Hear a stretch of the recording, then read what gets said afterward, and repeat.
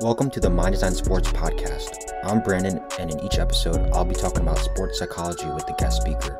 If you want to design your sports experience, you've come to the right place. If you want more tips and insights on how to improve your sports performance mentally, check out our website and other podcasts at mind-designsports.org.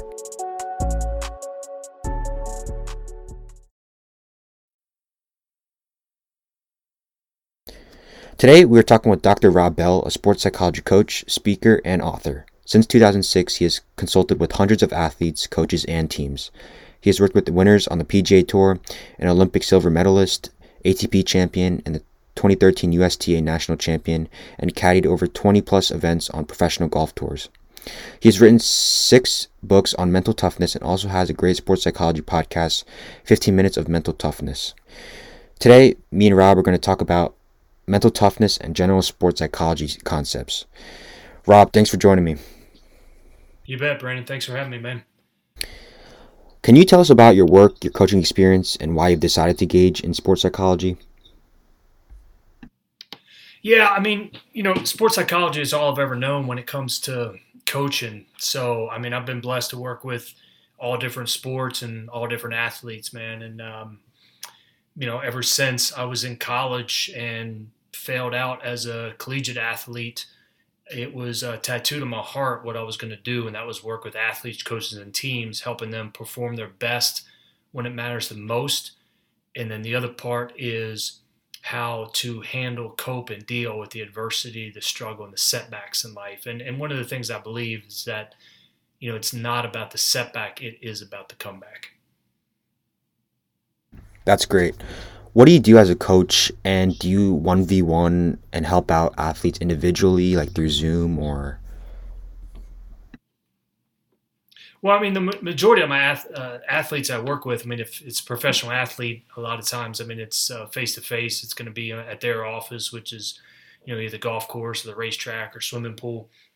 And that's the best part about my job, man, is my office gets to change. Obviously, with COVID, a lot of that shifted a bit, but the majority of my work is still always face-to-face. And, yeah, it's working with teams and athletes, so it's one-on-one and it's team-wise. And the other part is, speaking to organizations and companies and schools.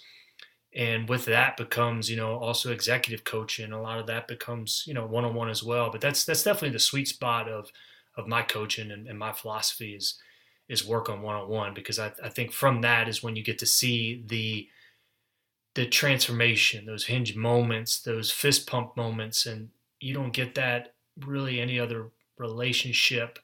But the coaching relationship and one-on-one allows that to happen. Gotcha. So for context reasons, what are some notable athletes or organizations or teams that you've met or even coached? It said it like in the very beginning, man. I've been 3 different PGA Tour winners. Worked with Olympic silver medalists. Spoken at Walgreens, Marriott, PGA of America. Who else, man? I'm just kind of looking at my wall here. I got a little wall of fame. A lot of hundreds of collegiate athletes. So it's just been blessed, man. It's been an awesome journey about being able to work with so many different types, man. So what does it mean to you to be a psychological coach? Is coaching your life motto? If you could answer that, that'd be cool. It's about being the best at getting better. If that's where it comes back to with my motto, is how do you be the best at getting better? And that's the part where it's a really, really tough journey. And I believe, my philosophy is that everybody needs a coach. I don't think we were meant to coach ourselves. I've got a coach, and that's where I think then the power of a coach is it can point out the blind spots in our lives. And we can't point out our own blind spots. That's why they're blind. And it's only through coaches, man, they're able to challenge us, encourage us, support us, connect us with other people that are going to be able to help us as well. And that's what it boils down to, man, is how do we, be the best at getting better? And then that's focused on the process. So I know you're very interested in mental toughness and you're knowledgeable about that. So what does mental toughness mean to you? So mental toughness, it's very simple. It's just not easy. And if people think mental toughness is the end all be all, mental toughness isn't going to win anybody a championship, but mental toughness, if they don't have it, it will lose it for them. But if we define mental toughness, because there's going to be tons of definitions out there, and they just kind of float out there, and people make them up. But the real definition of mental toughness is one, how we perform under pressure, and then two, how we cope and deal with the adversity in life. That's all it is, man. I'm a jeans and t-shirt kind of guy, man. We got to keep this definition as simple as we can, but that's all it is. So, what are some tips to perform under pressure, whether that's before the game or even before a competition or during a competition? Well, I mean, it's a loaded question, because I mean it's not just one thing. It's not just one tip or tactic. It's how it's always getting back to our preparation. And what I believe is that in our preparation, no matter what we're going to be doing, whether it's taking a test or getting ready to speak to a group, we have to make our preparation more difficult than our actual competition. So we have to know where our mind is going to go under those pressure moments. And because things could be going great and when it's not pressure packed, but then we start thinking about, all right, well, don't miss or don't mess up. And we have to know where our mind is going to go under those pressure circumstances. So that's why I really believe it always come back to our preparation, and we got to make it more difficult than our actual competition. Okay, that's great. So, let's say like you're a basketball player and you're trying to prepare for a big championship game. How would you put more pressure on yourself before that game? Like, since there's no fans or no teammates around you or opponents. Well, I mean, when it comes to a basketball player, I mean, in terms of like a team, I mean, basketball is a great example of it because it's a reaction sport. I mean, you catch and shoot. There's not a lot of times that you're catching the ball and like aiming it up and trying to think. When does the game really slow down and change, and when does it become more mental? Is at the free throw line. And so, for instance, then let's say at the free throw line, a team that goes through and just shoots their free throws without anything on the line about it, that's not really preparing them mentally. But if you go through where the whole team has to make one in a row, or you put something on the line and it resembles shooting two free throws at a time, or if you're going to be trying to get in a one-on-one situation, how are you preparing for that? So then it's just getting back to really being creative with the coaching style, and that's the way that you kind of prepare for it. Sounds good. Do you have a plan or course of action that will allow an athlete to achieve maximum concentration before a competition? Oh, that's an interesting question, man. I mean, we perform like we train, so it's back to our preparation. And are we working on our routines? Having that quiet mind. The goal, whenever we're trying to play, is to be physically loose and mentally tight. And everybody is a little bit different, but we got to know what is a strategy that works for us, because I believe that success leaves clues. And it's just a matter of repeating that process and what our own recipe is, man. So it's about knowing ourselves more than anything. So you've coached teams and individuals. How does your approach change when you coach a team versus an individual, if there's any changes or differences? Yeah, it's big, man. I think when you're coaching a team, you got to reach everybody. So there's a bit of presentation style to it and capturing people's hearts and minds as a collective group. And if you think about like the personality of a team or the energy of a team, as opposed to working with somebody one on one, then it's just one individual personality.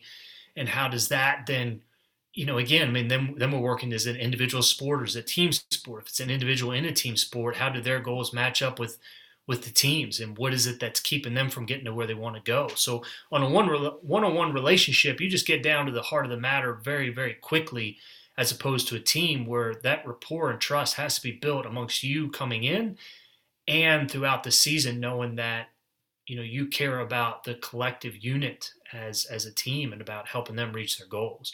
Once that's established, then people open up, man. They're more transparent about, think about the relationships just that happen on a team, man. And, is that helping them towards their goals, or is it keeping them from it? And there's a lot of different dynamics, and every sport changes, man. But that's the point about, having a good mental coach on that team, is they can diagnose that and get to it and help them out. I understand. So, could you share us a moment when you overcame a difficult challenge in preparing an athlete for competition? Or I know you're physically active as well, so maybe a difficult moment that you went through when, as an athlete yourself. Yeah, man, good question, Brandon. I mean, I think, part of it was, it's kind of getting back to my latest book, Puke and Rally. And it's not a plug. It was just, man, this is how the book came to be. It was, I had a 50-mile race, and it was one of those conditions where everything that could have gone wrong sort of went wrong. So let me just phrase it. For instance, it's like, we prepare like, well, we play like we train. With this 50-mile run, it was all in the mountains, and I prepared for it on flat ground. The day of the race came, and it's in the 80 degrees. Well, man, all my training was in the 40 degrees because it skipped spring that year. And when you think about the length of a race like that, a lot can go wrong. Well, it was, buddy, we were coming up on mile 24 of the race, and I hit one of those moments where if you can just kind of picture it like this, 80 some degrees out, and I've got the chills, and I've got goosebumps, and now my lips are blue. And, it's not a good situation to be, man. And that's what happens like when dehydration really kicks in. And I had, man, everything that I had eaten in a couple miles before all came up, and all came up at once. And it was at that moment that, like, the sky opens up in this race. I had reached this rest station, this aid station, and my family was there. My wife and my kids were there, and they're watching their dad just throw up, and they have no idea what's going on. And as this is going on, man, the sky opens up, and it just starts pouring down rain. So we kind of retreat to the car. And as we retreat to the car where we're at, I'm opening up the car door. It's pouring down rain. I mean, pouring down. Where, like, if you're out there for a couple seconds, you're just drenched. Open up the car door, just puke, close the car door, and then look at my kids who are just crying because they have no idea what's going on, man. 8 and 6 at the time, buddy. So it's like, my wife then comes in the door and she says, look, I told him you're dropping out. And I couldn't really argue with him. And so then we're driving back to the cabin that we had rented for that weekend. As we get back, man, then I've got the dry heaves. I try getting in the shower, warming up, and I couldn't really argue with her, although my mind was starting to come around. It was like, what just happened? Like, how did this happen? And kind of lay down for about a 30-minute nap, and they go out for lunch. They come back, and then I wake up, and then they lay down for a nap. Now it's about, 2 o'clock in the afternoon, man, about an hour and a half after this has, puke fest has taken over. And I kind of have some water. I have like a chicken finger that they had brought back from lunch, and that stays down. And as that kind of stayed down, then it became one of those who are you moments. And these are the important moments in life, because who are you? You're the one that has to look at yourself in the mirror. And it's a difficult place to be. But I asked myself, it's like, well, who are you? Like, and I woke my wife back up, and I told her, I said, we're going back to finish this race. And she thought I was joking at first, but we drove back to that same spot where I dropped out and ended up finishing this race. And the reason why I finished the race is because, man, in my philosophy in life, and especially when it comes to our family, man, is you just don't quit. Like, you do not give up. And that was one of those instances where, look, man, when it's all said and done, more is said than done. Most people in life, man, they're talkers. They're not walkers. But it's only under those extreme duress moments that you really find out what it is that you're made of. And I didn't quit, man. I ended up finishing that race. And that was just an example of, look, that's just one type of mental toughness. But that was an example there, man, of what you asked. And that's how it came through, man. And it that moment right there has led to so many different relationships. And, man, it led to the book, Puke and Rally. And that was my 7th one, man. And, I do these because of the experience, but also because of the camaraderie and the people that come around you and can help you reach your goals. So that was one instance, man. So hopefully that one was okay. I didn't mean to belabor it too long. No, that was a super interesting story.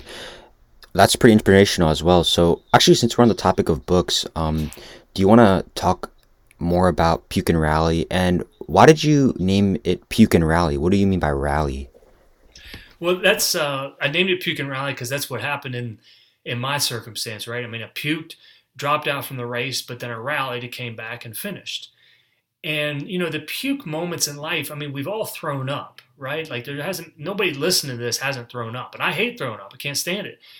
But it's sort of a metaphor of life too, because when you have somebody that tells you you can't do it, that's a puke moment, man. When you have somebody that says, or you get cut from a team, or you don't make something, or you have that setback. So any kind of major setback that's going to happen in life is a puke moment because it's very, very painful. And then what does it take to rally? And what it takes to rally, man, is confidence and belief in yourself. And how do we get that? We get that through the connections with other people that we have in our lives. And are we helping other people get to where they want to go? Because if we help enough people get to where they want to go, we're going to get to where we want to go. But it goes a whole lot deeper than that, because what I believe is that we have to help. It's only when we're able to help other people that we're able to help ourselves. And that's what it really means to rally, man, is what's the values that we stand by? And are we confident enough, and do we have those connections in place that are going to help us rally in life, man? Sounds good. Another book I know you have is about hinge moments. Can you elaborate on what that means and what you talked about in that book? Maybe like some cool points that you want to hit on that for the audience? Yeah, buddy. Yeah, the hinge is like the importance of mental toughness. So every door has a hinge, right? A door without a hinge is a wall. It just doesn't work. So when you hear about doors opening and closing in life, that is because of the hinge. If you ever hear of a rusty door, it's not the door that's rusty at all, man. It's the hinge that gets rusty. So what the hinge is in our lives, it is that one moment, that one person or one event, maybe one decision that makes all the difference in our lives. It connects who we are with who we're going to become. We just don't know when that moment or who that person is going to be. We can't connect the dots in life looking forward. We can only connect the dots looking backwards and seeing the impact that one person had in our life, that one decision or one moment had in our life. And I believe that we're going to have multiple hinge moments in our life, but it's only through time and perspective do we see the impact that that one person had. We can't tell the significance of a moment in the actual moment. But if you look back at really any important competition, it comes back to, hey, one play that makes all the difference. And when it comes back to then what's the importance of mental toughness, it's the hinge. It's the fact that every single one of us is getting ready for these moments that we don't know what it looks like or what it's going to be, but that's what we're preparing for. And the thing about mental toughness is once your moment hits, it's too late to prepare. Like you have to be ready for those kind of situations. Hence, the importance of mental toughness and the importance of our mental training and the effort that we put into that. And that's what the hinge is all about, man. So, I think you once said that everyone has their hinge moment. So, my question is, when do you know you have a hinge moment? And maybe can you give an example of that? Like maybe a hinge moment of an athlete you worked with, or even your own hinge moment? Sure, man. So, I mean, I shared one hinge moment was, the puke and rally, right? It was in that moment that it became a who are you moment. And, that's a hinge moment in my life. Since we don't know, we can't know sometimes the impact that one person had on our lives, man, till weeks, months, years later. We don't know the impact of like one play sometimes till later on.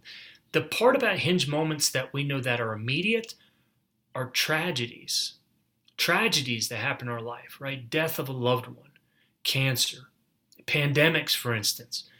These tragedies that happen in our life because from that moment on, everything is different. Everything has changed.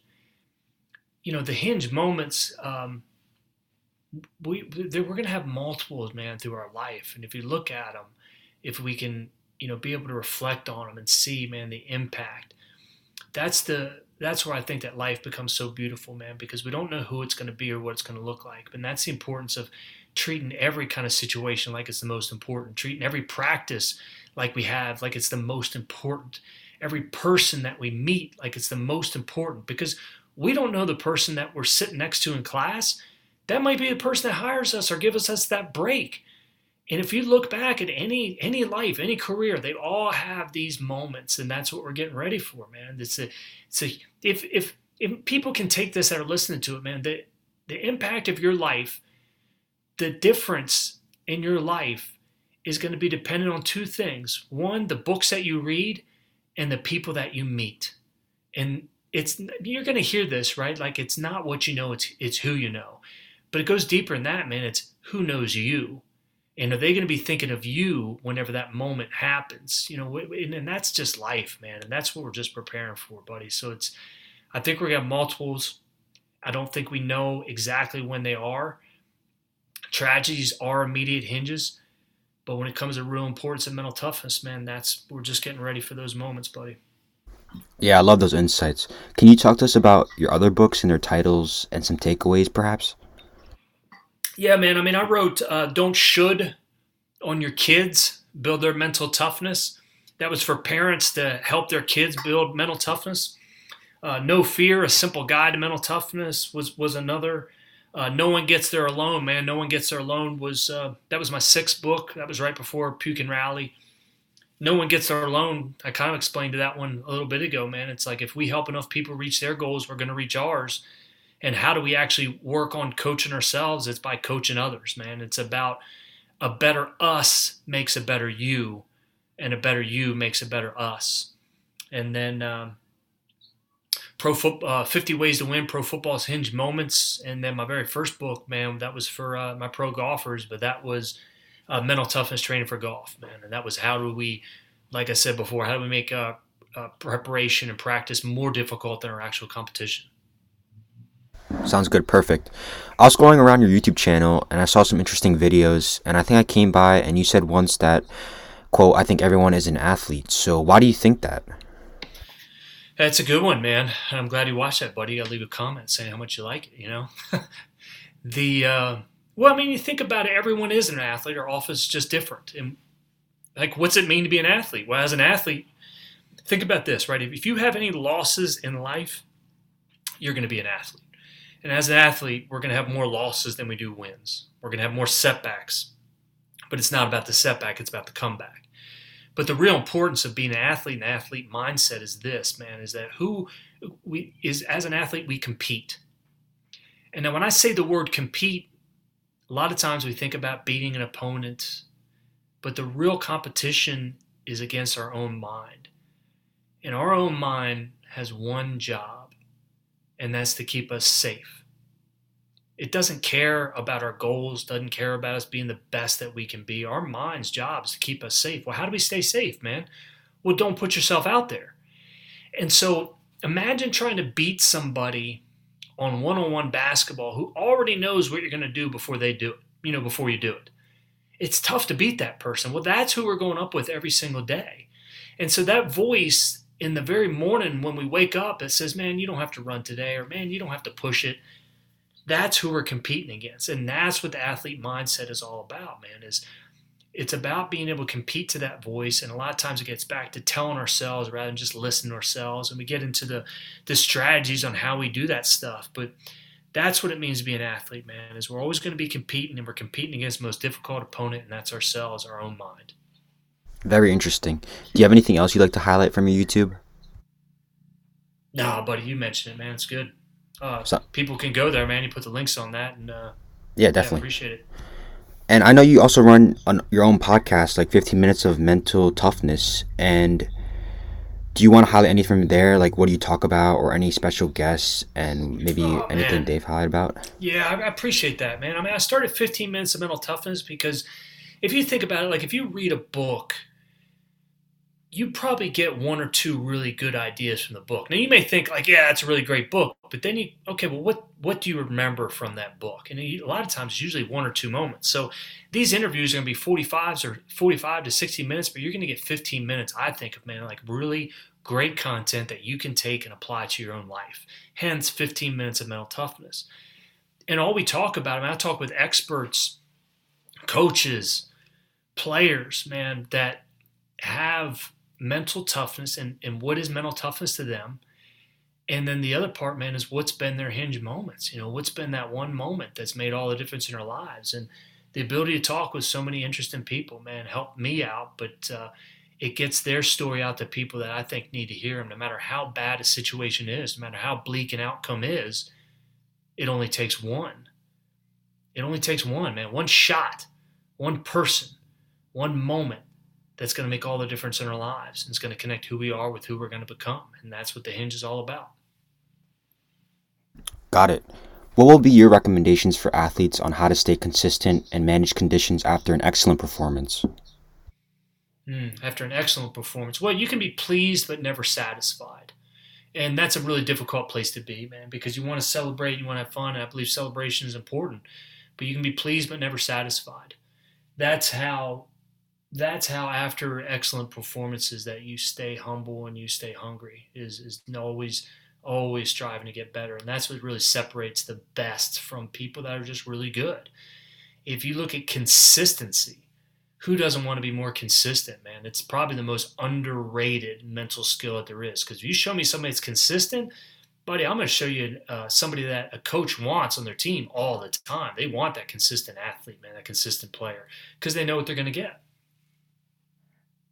Yeah, I agree. So, even after an excellent performance, what would you tell an athlete if they just naturally, like their confidence boosts and their ego boosts, and they really can't control it, and they just can't keep their humble levels at a moderate level?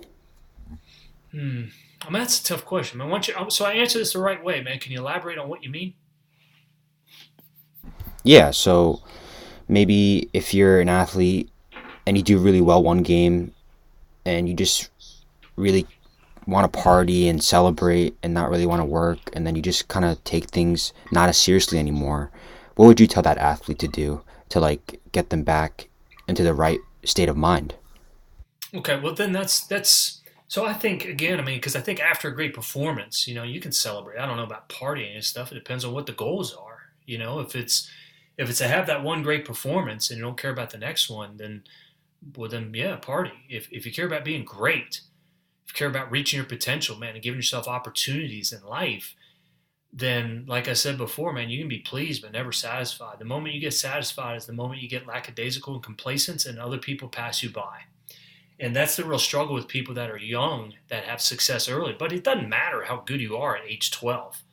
Nobody cares. It doesn't matter how good you are at age 13 or 14, man. It's just, it's can you, that's why I always say it's not who gets there first, it's who can get there and stay there. Can you be the best at getting better? That's what it's really all about. And that's the importance of it. Totally agree.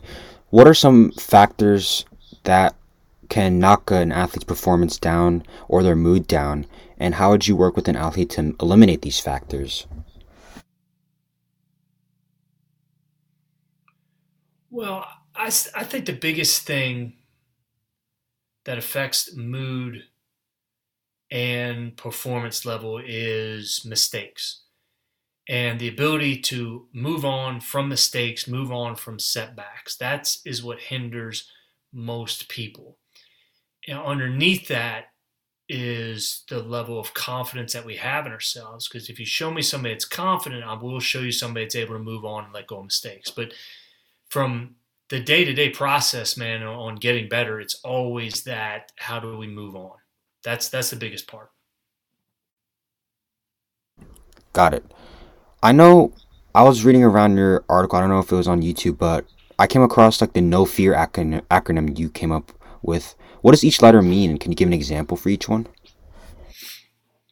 Yeah, so no fear. So this was mentor of mine, like Dan Check, who's at Georgia Southern University. It's fantastic, and he used this. And back in the day, there used to be these no fear T-shirts that got sold around, and people just have no fear on them. Well, he took it and turned it into an acronym, and so I took it and turned it to a different acronym. And yeah, man, people can just, I mean, if they just Google that, man, just no fear, a simple guide to mental toughness, and it's an 18-minute video, man. But instead of going through each letter here, man, just have people go to it, and it lays out each one and a story underneath them. But it's hey, man, this is the guide to mental toughness, which is simple. It's just not easy to do, man. So they can just put that in the browser, man, and it'll show up for them.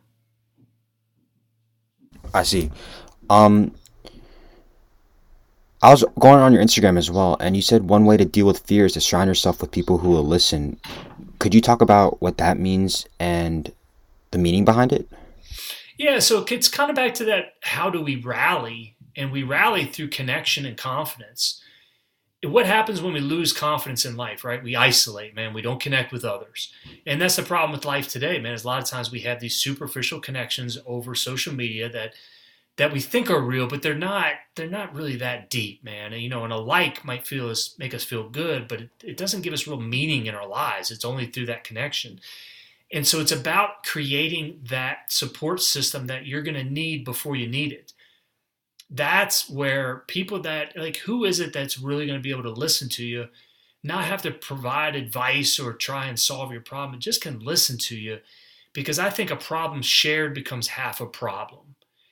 And that's where our job, man, is to create those connections and relationships in life. So when we are going to need them, man, they're already built, man. They're already there.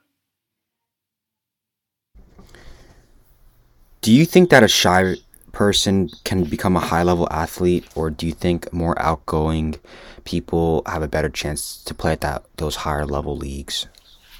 Now, people would automatically think, well, because somebody is outgoing or extroverted, that it would make them, a better athlete. And the reality is, man, is thousands of research studies have been done on personality, and there is no one personality that is indicative of success. Now, somebody that is extroverted or more outspoken might be a better leader or might be more bombastic, but it just means that they're louder.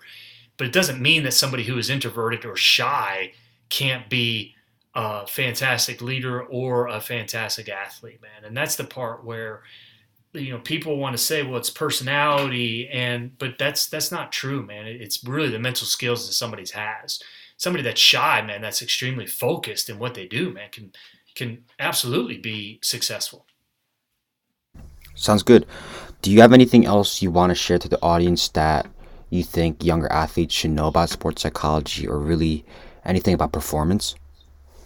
No, buddy, man, you covered it, man. I mean, the biggest thing, it's about puke and rally, man. It's not about the setback. It's about the comeback. Bad stuff's going to happen. It's how we deal with it and how we got to know that a better moment is coming up for us. And like I said earlier, man, with that hinge, man, no matter how bad our situation is, no matter how bleak an outcome looks, it only takes one. That's what we're getting ready for.